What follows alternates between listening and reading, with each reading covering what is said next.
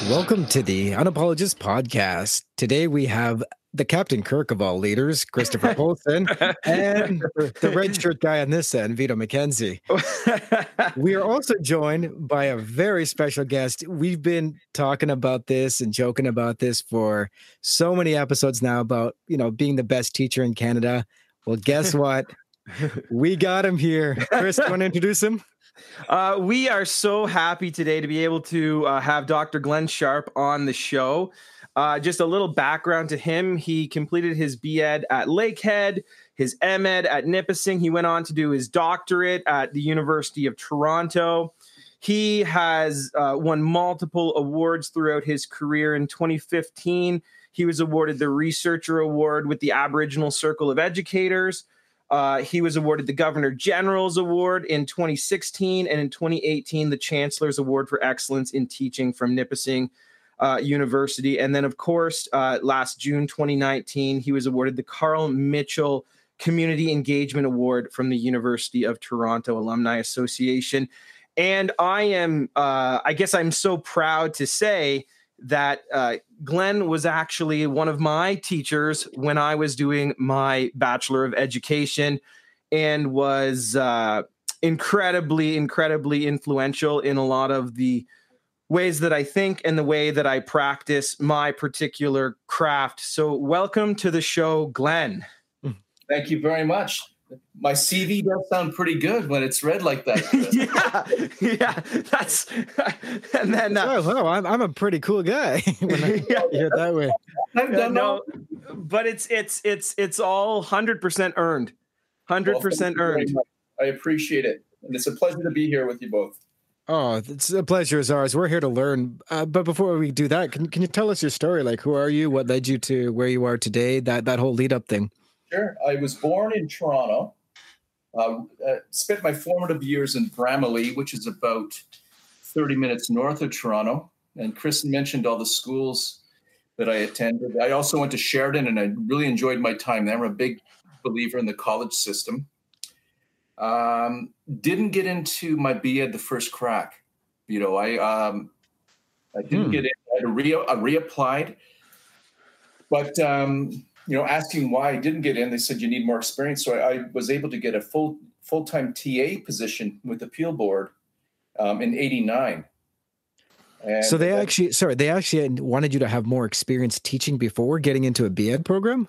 That's what they said. I applied, and I went for the interview at York, and they said, I think you need a little bit more experience. I think they were maybe thinking more volunteer experience and that. And I just happened to go by, because living in Bramalea, just north of Mississauga, I went into the Peel office, and they had a TA position full-time in a grade 6 classroom. And I thought, I applied for it and got it, and I went from there. Part-time contracts, full-time contracts, several years in Peel and several years in Simcoe. And I just stumbled upon getting into the Faculty of Education. And that's an interesting story. I think Chris knows this, Vito, but you don't know it, Vito. I was finishing my master's at Nipissing, and I was with the Dean of Education in one of his classes, and he pulled me aside, and he said to me, Glenn, I really think you should apply for your doctoral work. And I said, wow, for having someone like a dean say that to me, it was, it left a really lasting impression. So I did. And I got in on my second attempt getting into OISE, U of T. And then I noticed there was a position up at Nipissing. So I applied, and I went, and I took a day off school when I was teaching. Isn't that always the way? When there's the next job, you have to use the personal day. That's what my wife and we got in the car. I drove up to North Bay, put my suit on in country style donuts, and went in to see the dean. And he said, how can what can I do for you? And I said, I want to work here. And I interviewed and did not get the job. Oh, geez. Here we go again. I did not get the job. I lost to a seasoned U of T prof, which I should have, I should have surrendered that position to him. But the dean said to me, I have good news and bad news. The bad news is you didn't get the job. But the good news is I want to offer you the education and schooling job. And I said, oh, that sounds great. Because do you have any questions? I said, yeah, what do you mean by education and schooling? That was my question there. And, I went from there. And here I am and wrapping up my career at Nipissing. Wow. That is, I hate to interject, but you could have so much of that. When it came time for me to choose to do a master's, it wasn't even on my like radar. Yeah. And then Glenn said to me, no, you got to do a master's. Well, it's hard to pay it forward too, Chris, because I could see you and I together in class and the way you presented yourself, like, you've got to do this. You've got to get a doctoral degree. It's time for you two guys to take over. And I mean that sincerely. Take over. When you get your experience, you take over. I pass the baton on to teachers like yourselves.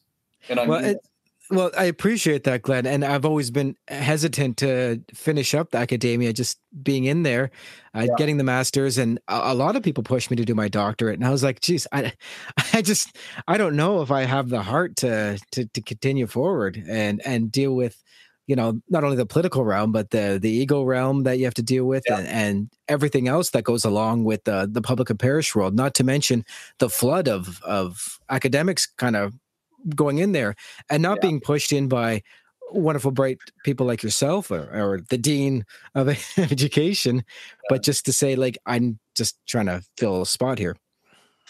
Well, you make a good point. To tell you another thing, the way higher education is going for us, going into my 15th year here at Nipissing, and I'm not speaking poorly about any organization or institution, but they're looking more for part-time instructors to fill those positions, and they're going less in the tenure track and tenured faculty.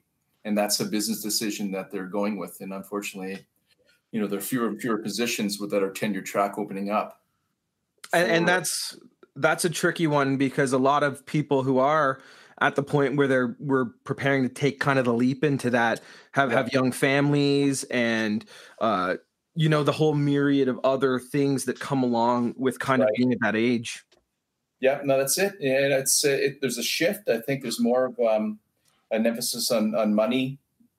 Mm-hmm. They would rather have, or they're more than willing to take on a retired principal, and it's good because they have a lot of experience. Absolutely.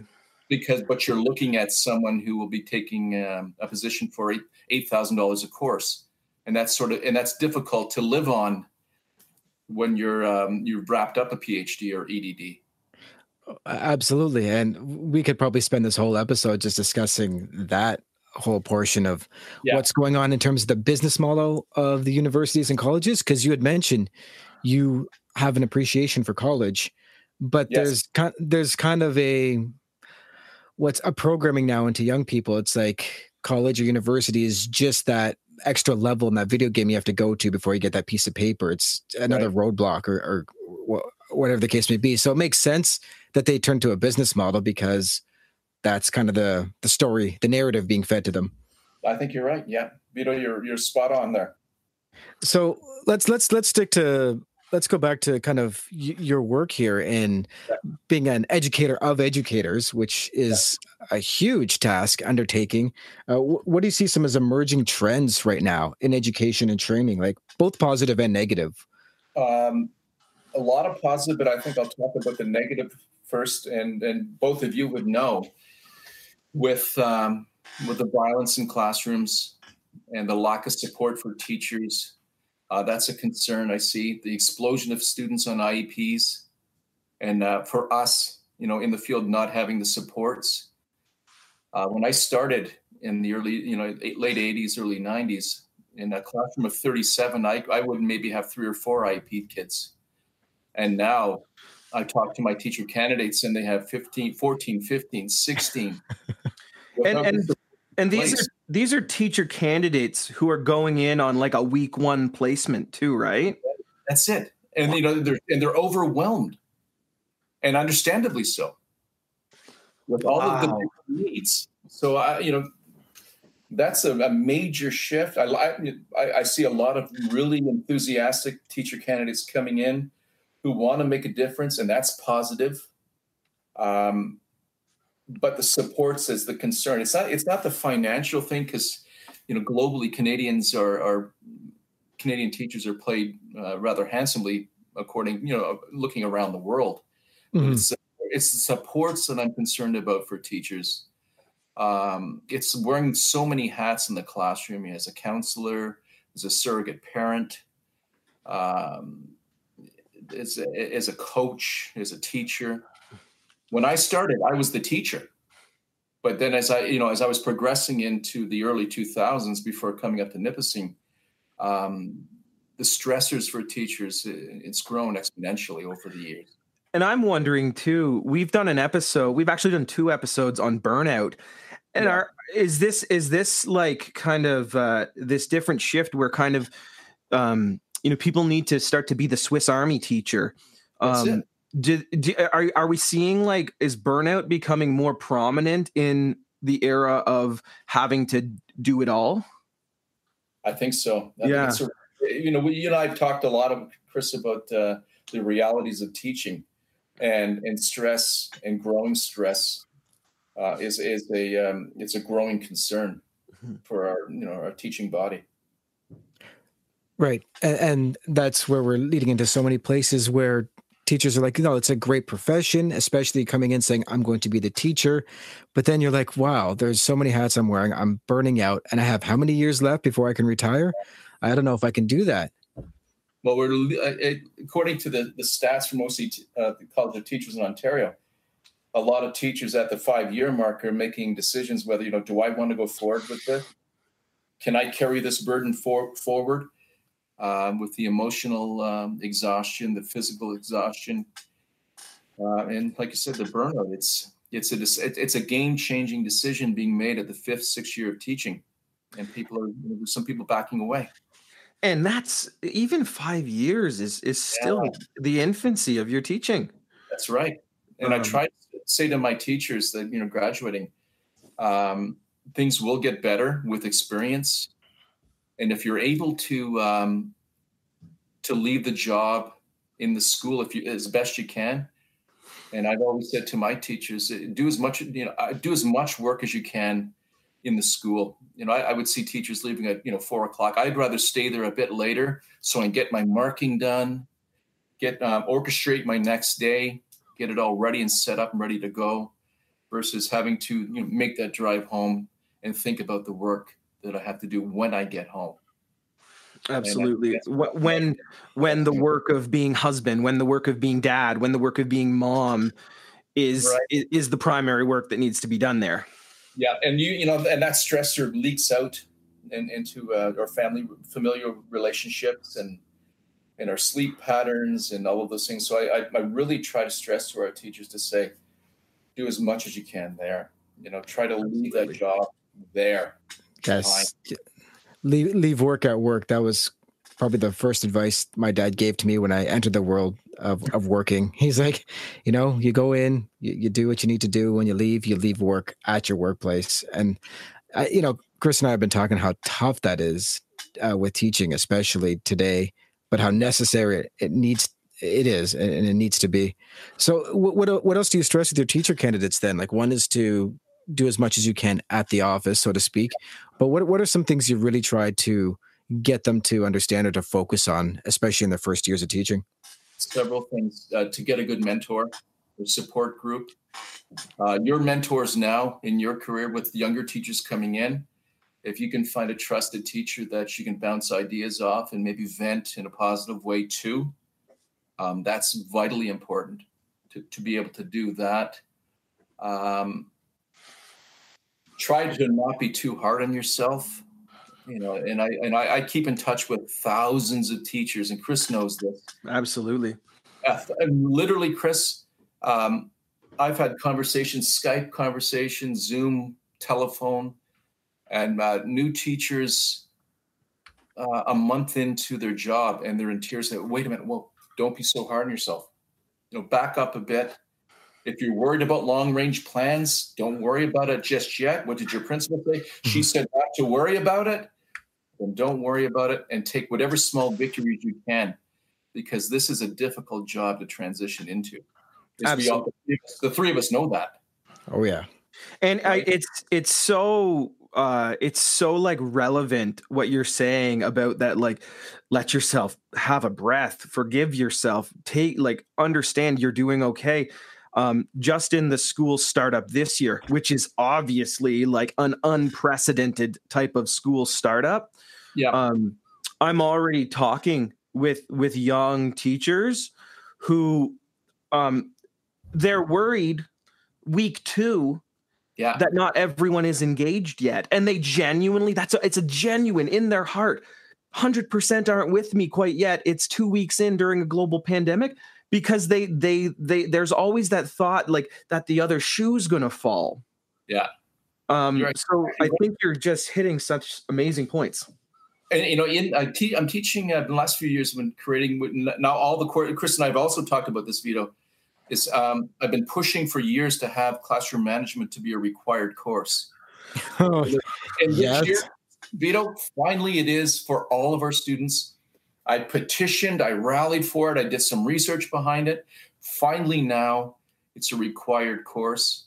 And a big part of that, and as Chris knows, as we talked about, is rapport building. And, you know, rapport building takes time. And you can't go in your first 1 week, 2 weeks, 3 weeks, say, I'm not connecting with these kids. I'm not getting through to them. Give yourself some time, my friend. You know, ease into it. It takes time.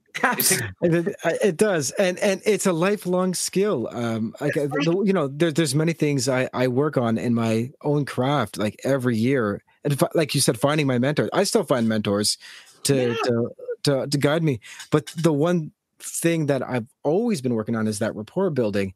And so the running, you know, compliment that I've had, the teachers have fed to me is like, Vito, you can just look at a student for 10 seconds and you've built rapport with them. And I was like, but that comes over like practicing this for 20 years. Yeah. Like, understanding how that works. That's right. And our teachers just want it right away. Yeah. And they do. Last week, we spoke to 3 young ladies who are in their second year doing their education degree.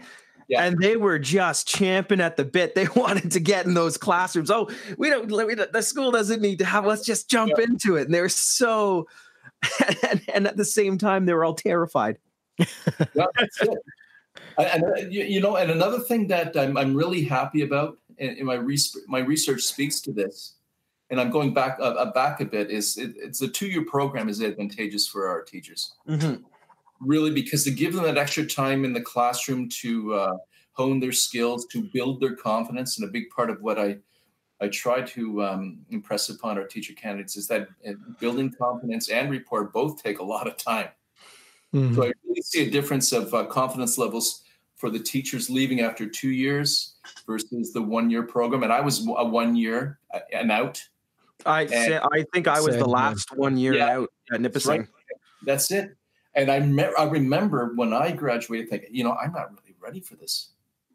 You know, I may not have articulated that to other people, but in my head, I thought, I don't know if I have all that it takes to assume a classroom of my own.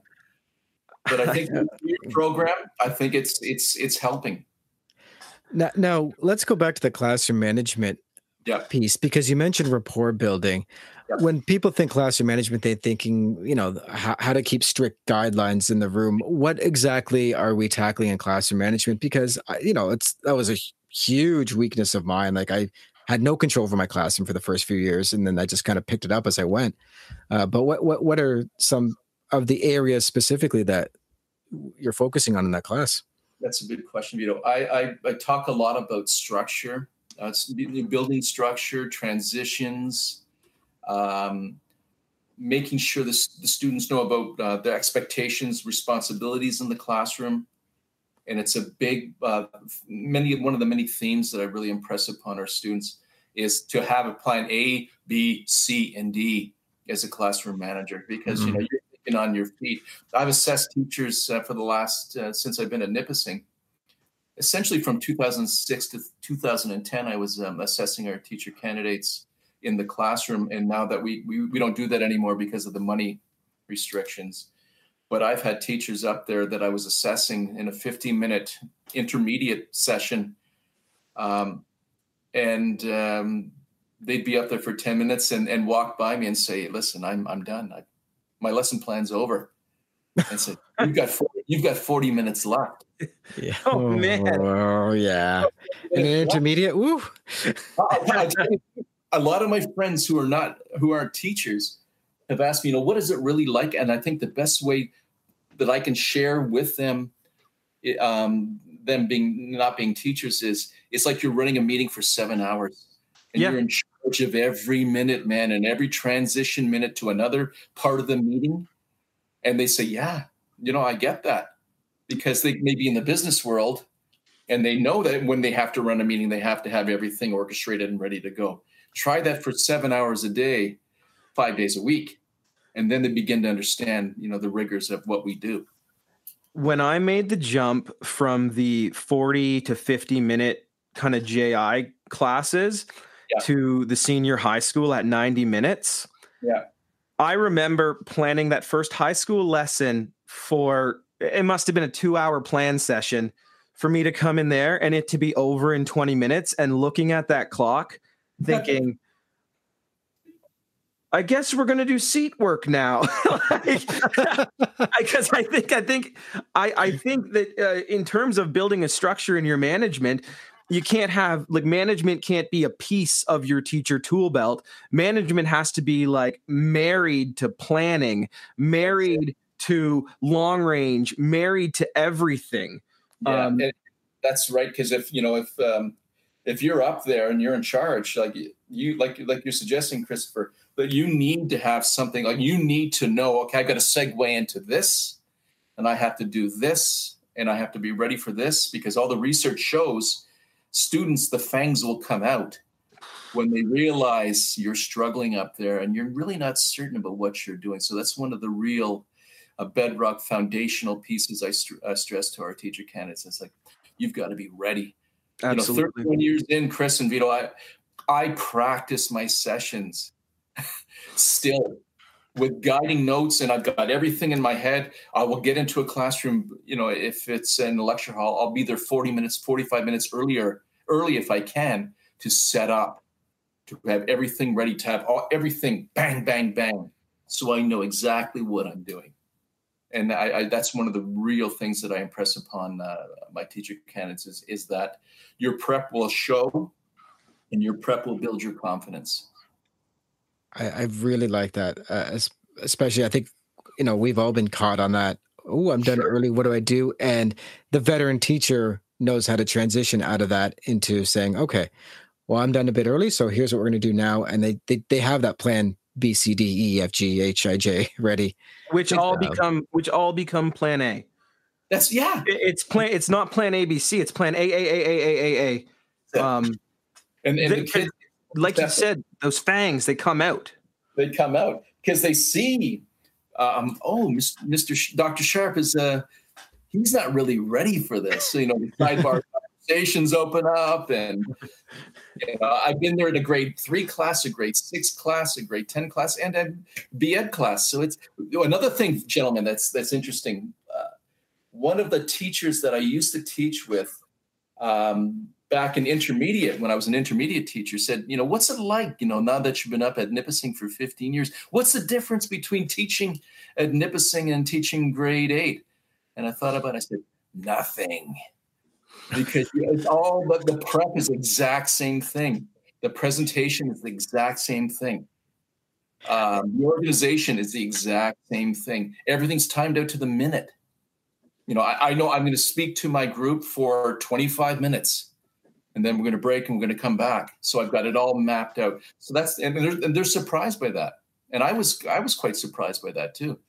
Well, no, you're hitting that nail, because I did go from grade 8 to grade 12, and the one thing I learned in intermediate, or everyone learns in intermediate, is you need to have every minute planned out, because that level right there won't give you more than 4 seconds before they destroy you, and so. And so, jumping to that grade 12 is I still that structure is in place from the second I welcome them in the door. That's right. And to speak to both of those points, your level of being prepared affords you the ability to look as though you're speaking off the cuff and you're being organic and you're being approachable. And it all comes back to that prep, which is really management. That's it. And you know what? You're right, Chris, because I'll post a PowerPoint slide or whatever presentation I'm doing. I will print it off here in my office and I'll watch the Leaf game and I will look at the slides and I will A, B, C. These two Ottawa boys will forgive you for that. What? No. I'm a Leafs fan, my buddy. Come on. No, and really, and I would do that, and it's my practice, and it hasn't failed me. So that's what I really impressed to my teachers. So what do they do when they come up and doing a 50-minute workshop? They'll have some guiding notes, and I want to see you be that orchestra leader up in front of that classroom. Oh, I like that. Sorry, yeah. I like that imagery, the orchestra leader. I really like that. You know, and I really I'm using that even that image with my classroom management first years. I have 3 sections of 50 almost. You believe that? Yeah. Oof. And I show them a conductor, Leonard Bernstein. There's a photo of him and said, "This is who you are. You're orchestrating things. This goes here, that goes there. I need everyone's attention here, and I'm going to circulate the room. And I know what the woodwinds are doing. I know what the brass section is doing. And I know what the percussion section is doing. And I'm in charge. And the kids, you know, in my classrooms, yeah, they know that.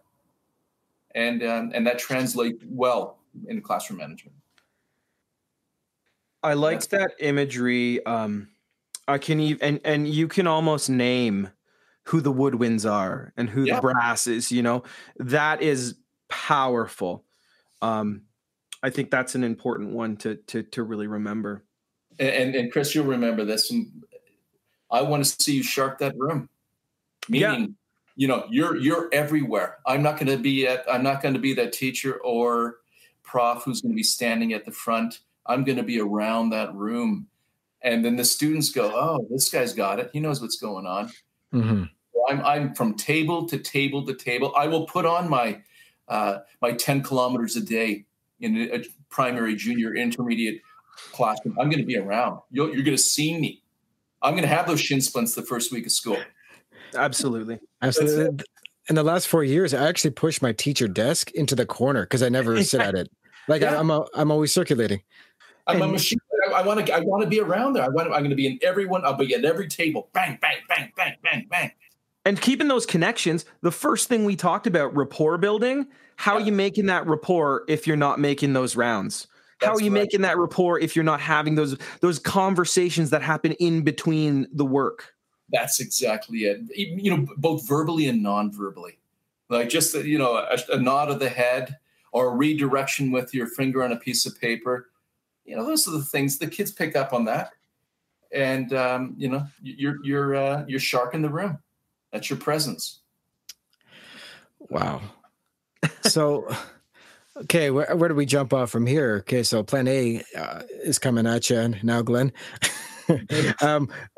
Like we talk with new teachers, like Chris said last episode, and you know they're excited to get into the classroom because when it comes to a B.Ed program, it's a lot of it is the theoretical part, and a lot of the theoretical kind of goes to the wayside when you actually get into the classroom.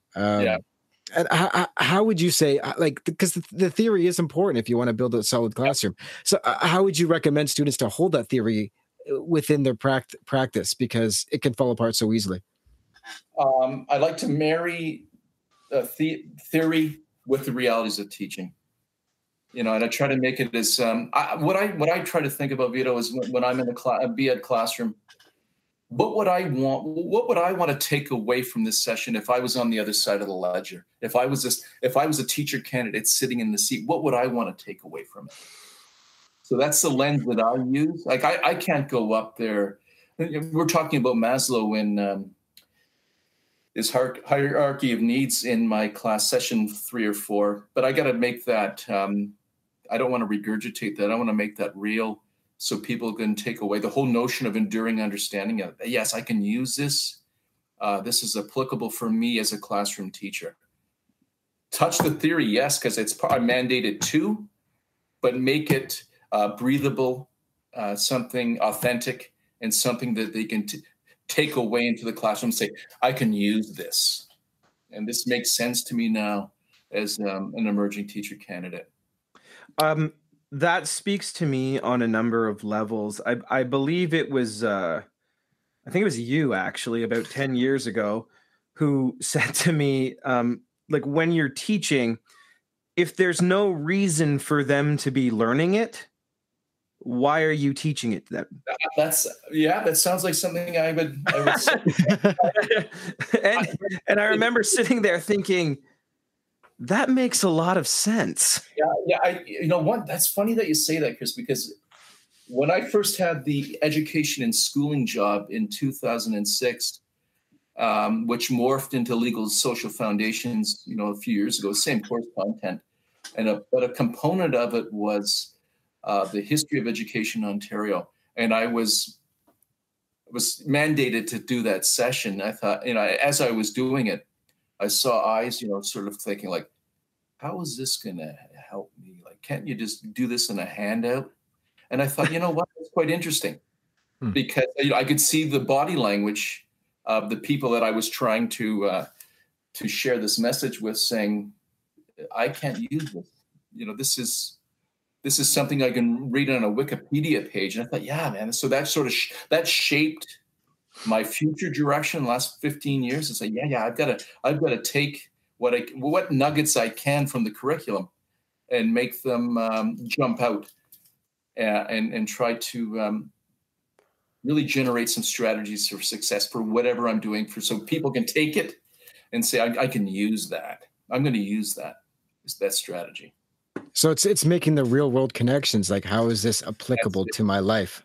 Yeah, being a Mohawk, I'm a storyteller, so I try to have a lot of anecdotes and stories and reflections on my time as a teacher in the classroom, and I think that resonates with teacher candidates. It's not just in the side story. This is what really happened to this teacher, maybe in the early 90s or in the late 90s or the early 2000s. So I think too, a narrative approach is one that young people, whether they're a young person who's 18 years old or a young person who's 6 years old, they hang on to it. Yes, they do. I agree with you. They can put a face to the learning. They can put the story together. So let's look at this idea from the curriculum. I'm going to share a reflection, and now let's brainstorm together ways we can address that problem that we're looking at via the curriculum. It's such a grounding point, because really, as you know, story is really what connects us. It's the story. That's it. That's one of the main threads going through all of my sessions, even when I started out in the late 80s, is try to do that. And then let's take it from there as a launching point too. But then it keeps cycling back. Like this morning, I was giving a lesson. We're doing ethics and morality. And before I even started mapping the ethical experience, I told them the story of how my roommate at Nine University harbored a refugee from Dubai who came out to his parents that he was gay, and then we had to hide him so that people wouldn't come get him. And I said, the ethics of this was that we didn't think twice. We just hit him. We didn't care about our concern or how we're going to feed him or where he was going to sleep. And so you start with that story, and then you explain what ethics is afterwards. And all of a sudden you have something to cycle back to, like just and the fact that they understand that. Well, I'll tell you a little story here, being a storyteller. Yes. And this is interesting too. And Chris, I think you made me remember me saying this. I had a student that I had in grade 3 and 4 for 2 years come up to me and say, Glenn, I'm Mr. Sharpe, because she still called me Mr. Sharpe. I'm going to be at Nipissing. So it comes, full circle. So she's now a teacher 7, 8, 9 years later. She said, Dr. Sharpe, would you like to go to my wedding? And I said, I'll be there. It was in North Bay. So I'm at the wedding, everyone's enjoying the wedding the way with adult beverages, etc. I have this young strapping guy about 6'2" come up to me and he goes, "You don't remember me, do you?" And I said, I got to be honest, I don't. I was in your card club in grade 3. So this is the teacher that I had in grade 3, 4, her younger brother. And he said, I can't. He goes, "Do you remember that?" And you know what? I when he said it, I remembered it. But he said, but that had made such an impression upon him, that rapport building and that connection that he still remembered that 25, 30 years later. And I thought, that's a connection there and a positive one. And then we just about card club, and it's just it sort of puts my whole career into a box that I can look at and say, yeah, that's good rapport, that's good connection. It's authentic, it's honest, and it lends itself to the cherry on the top of a good career. I can't stress enough how real what you're talking about is, and it's hitting me in some pretty emotional ways. And you're speaking of someone 30 years deep. I'm at the point in my career where I'm 10 years in, and I'm not getting that sort of thing. But what's happening now is I'm getting the younger siblings. Yeah, that's it. And then what they do is they come and say, "Hey, you taught my older sister 8 years ago, and I've been excited to have you as a teacher ever since." It's exactly what you're saying, but it's kind of like while we're in it still. Yeah. And so I think that thread that just keeps going is tying a lot of stuff together, from rapport to management to planning to the connections you make by sharing your stories. I think it's all connected. I don't think we have a teacher tool belt. I think we, in fact, embody all of those things. I don't think we have the option to say, I'm going to use this tool today. It's all the time. And that's something that I think is so important in terms of being in the classroom, is that it's 100% of the time. Go, go, go, go, go. You're in it. You're running the 7-hour meeting, like you say, and it doesn't end. And you don't get to choose which tools you get to use, because it's your clients, those students, who get to choose which tools they're going to take. That's exactly right. And you know what, gentlemen, we're in it for the right reasons. Why? It's not the money. It's helping the kids along. Mm-hmm. And I'll tell you, Chris knows this, Vito. My research, my primary research focuses on teacher abusive students. Okay. Wow. My doctoral dissertation on that. And a big part of it was how perceptive kids are when they can see and sense that you're really there for their well-being. And I don't care if that kid's in kindergarten, man, or if they're in grade 3, 9, 12, they can really sense that you want the best for them.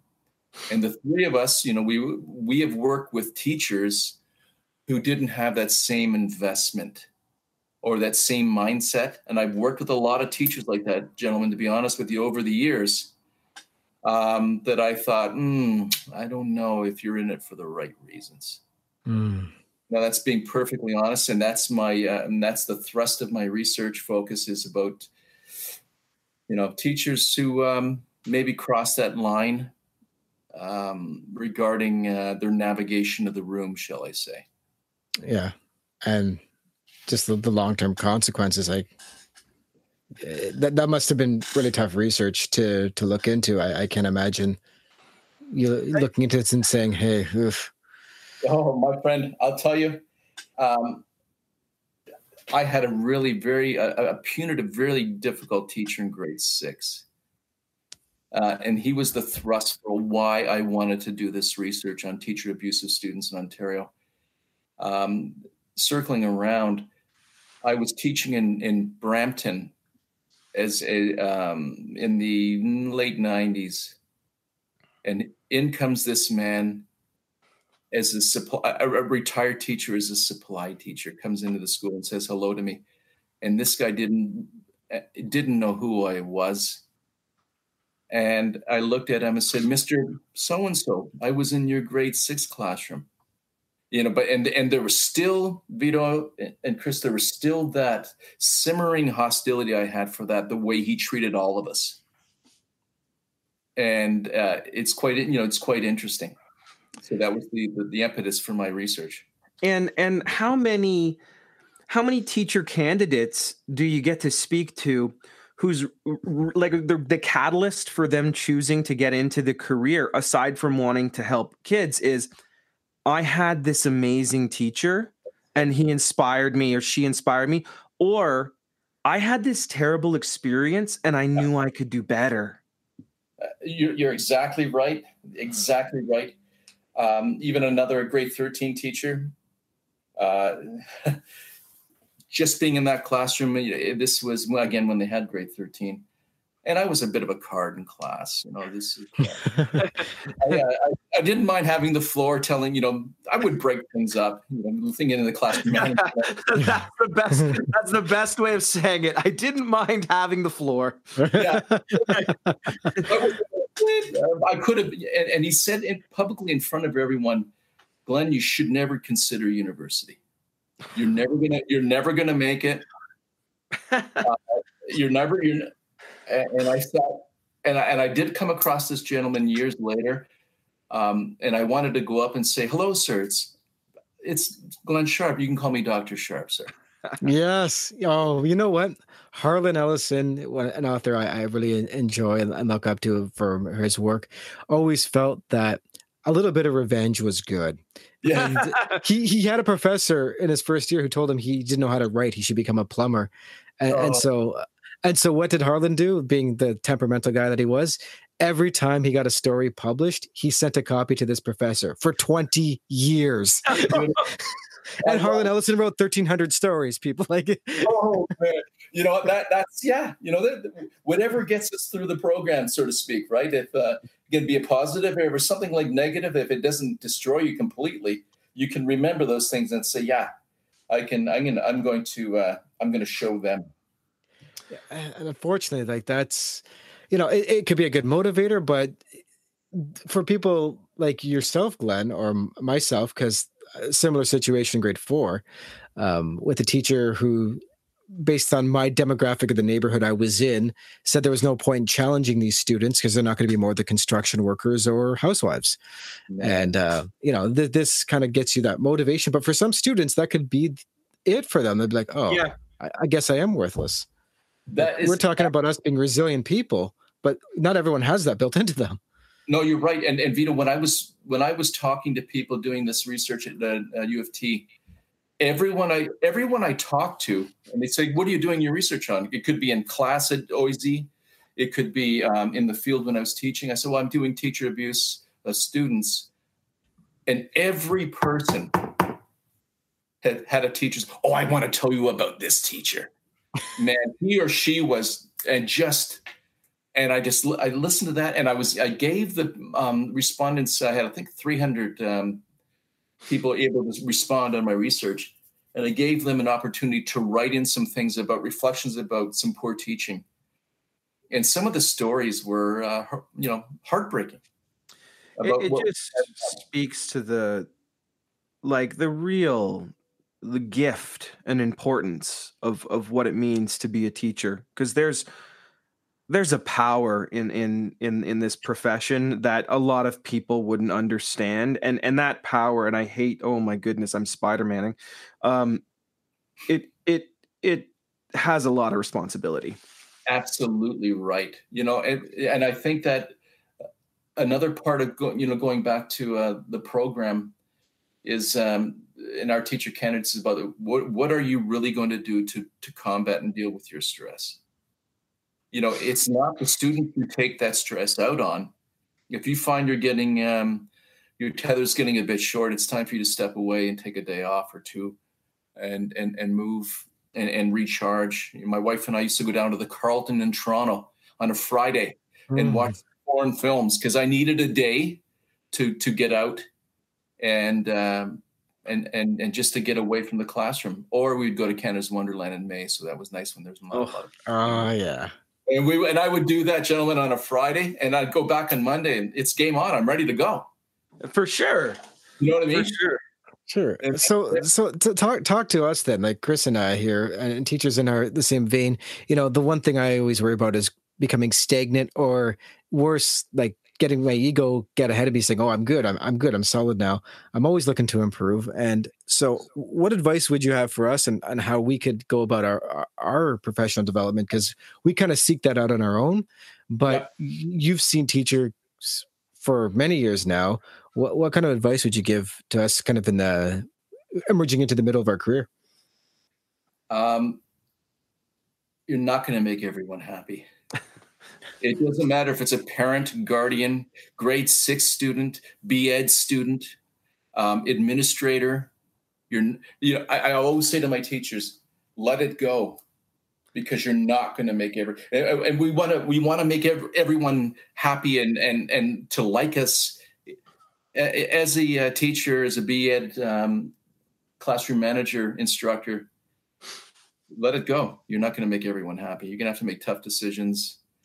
And if someone's not happy with the decision you've made it considering their best interests.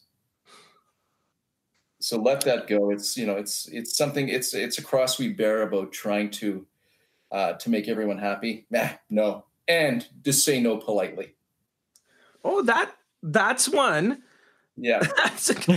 Say no politely. Yes, I can't do that right now because or whatever. And I see a lot of our teacher candidates trying to take on too much when they get into their careers. Mm-hmm. You know what I mean?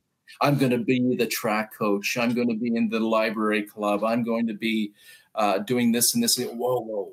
Why don't you rephrase that or rethink that and do one or two things well versus extending yourself too thin? Vito and I kind of referred to that as having a hierarchy of yeses in our life. Yeah, that's it. I like it. Right. That's it. And I'm going to use that, Chris. It's yours. Look at that. I'm going to use that in class. It's yours, absolutely. I'm going to reference you in that. Count it. Thank you. I'm writing it down. You hear the click? I'm writing it down right now. But no, saying no politely, and especially in those early years, having a good hierarchy of yeses is so important. Because it's not about saying no to being the basketball coach.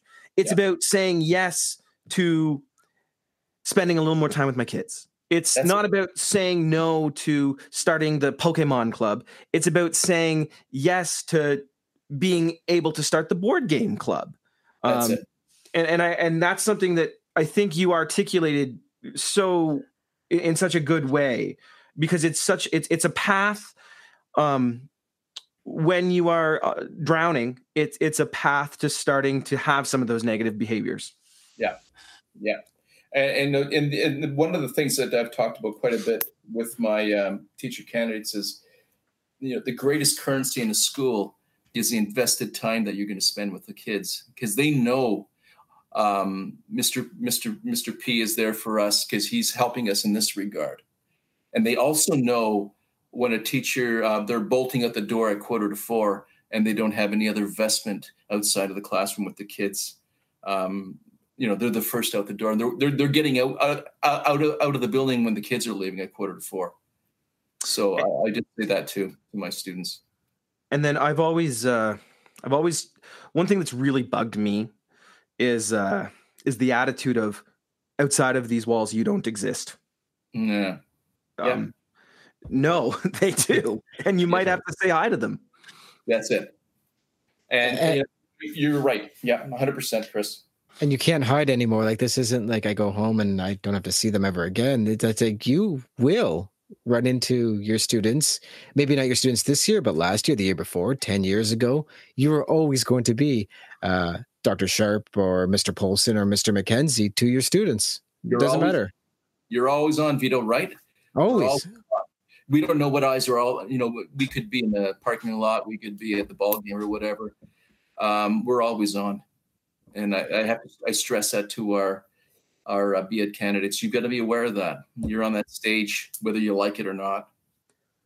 And it gets surreal too. I remember one time I was sitting down to have some drinks with the local magicians in Ottawa, a profession of mine for 10 years, Glenn. I don't know if Chris tipped you off on that, but we would meet every Wednesday.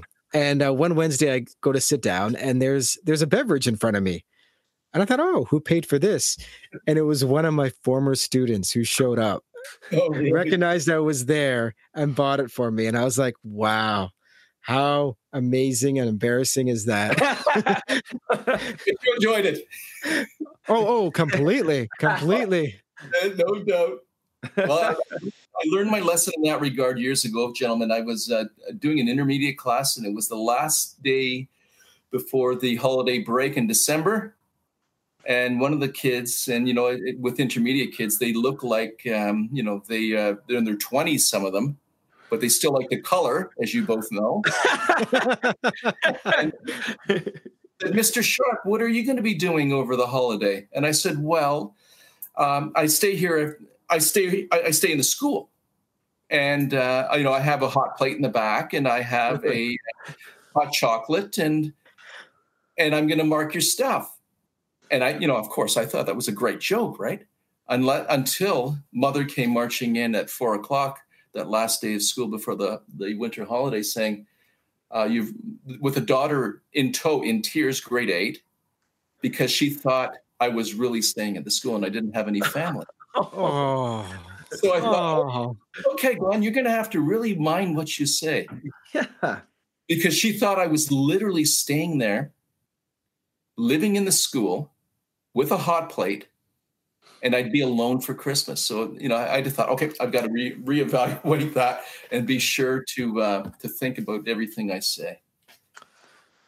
So, that's some good advice. Yeah. And then I guess to a final question to ask you tonight. So what do you do and what questions do you ask to improve your own teaching practice when you're taking that look in the mirror as an educator of educators? Yeah. What are the kind of things you do to keep, what's your whetstone? I've tried to what I do, and this is, and you'll know this, Chris, is I get all of the teachers' candidates to do research reviews. So I'll read, say, 150 a term. So what am I doing? I'm reading every piece of new research that's coming out. I remember brilliant. doing that. I remember, and we'd meet. There was one day a week, and everyone would share their thoughts on it. That's it, right, Chris? Remember the research talks we used to do? For sure. And I think that speaks to a good practice that could be happening within cohorts of teacher friendships. Exactly right.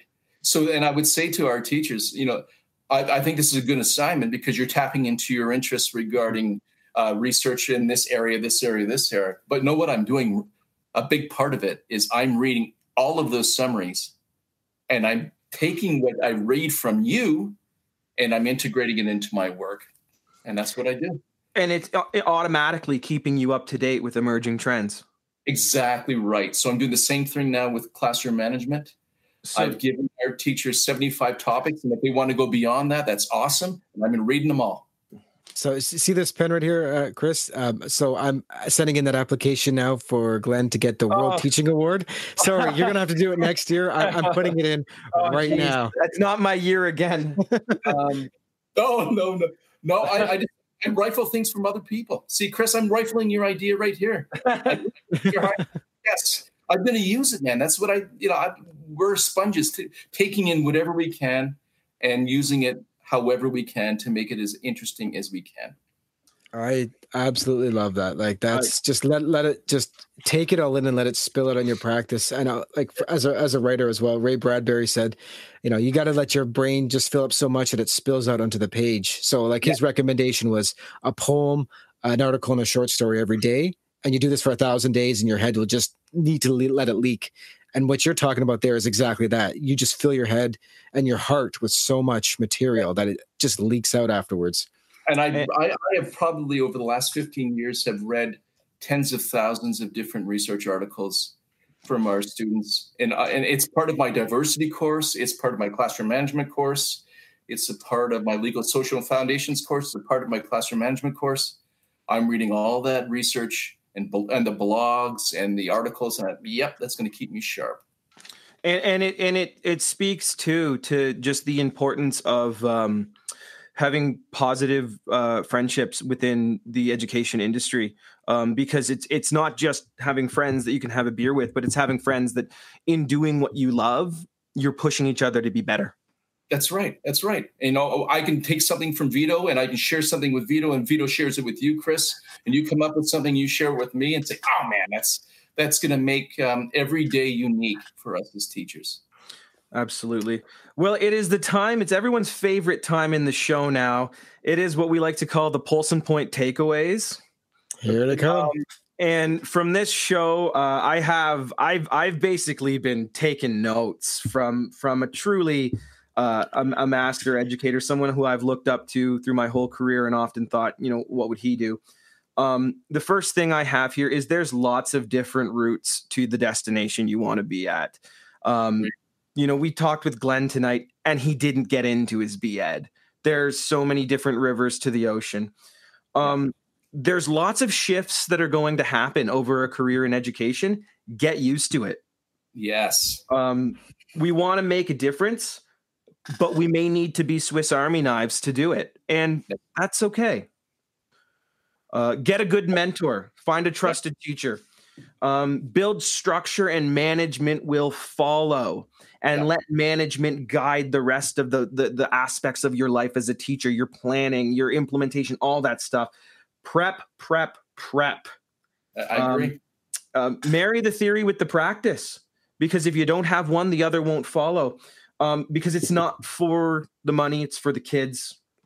Get some colleagues and research together so that you can be a sponge off of each other. And remember, you're an orchestra leader. Chris, I think that's well summarized. I think it's many good points, my brother. Hey, thank you. That was perfect. And right now, my head is swimming as we were ending this conversation. Glenn, I thank you so much for being here. Like, I've been thinking the last 10 minutes, I'm like, how am I going to bring this to my practice tomorrow? Like, I'm already thinking of that. And so that just speaks volumes to just not only the depth into which you know your craft, but the love that you have for it and the way you go about it. It shows in everything that you do. So thank you so much for being with us tonight. Gentlemen, thank you very much. It's an honor. It was a pleasure talking to both of you. Thank you. Honor is ours. Thank you for joining us this week on the Unapologist podcast. Next week, we're going to be looking at mental health and goal setting. So join us next week when we'll talk with great people, learn new ideas, and tell the story of teaching as it happens. This is Vito and Chris signing off.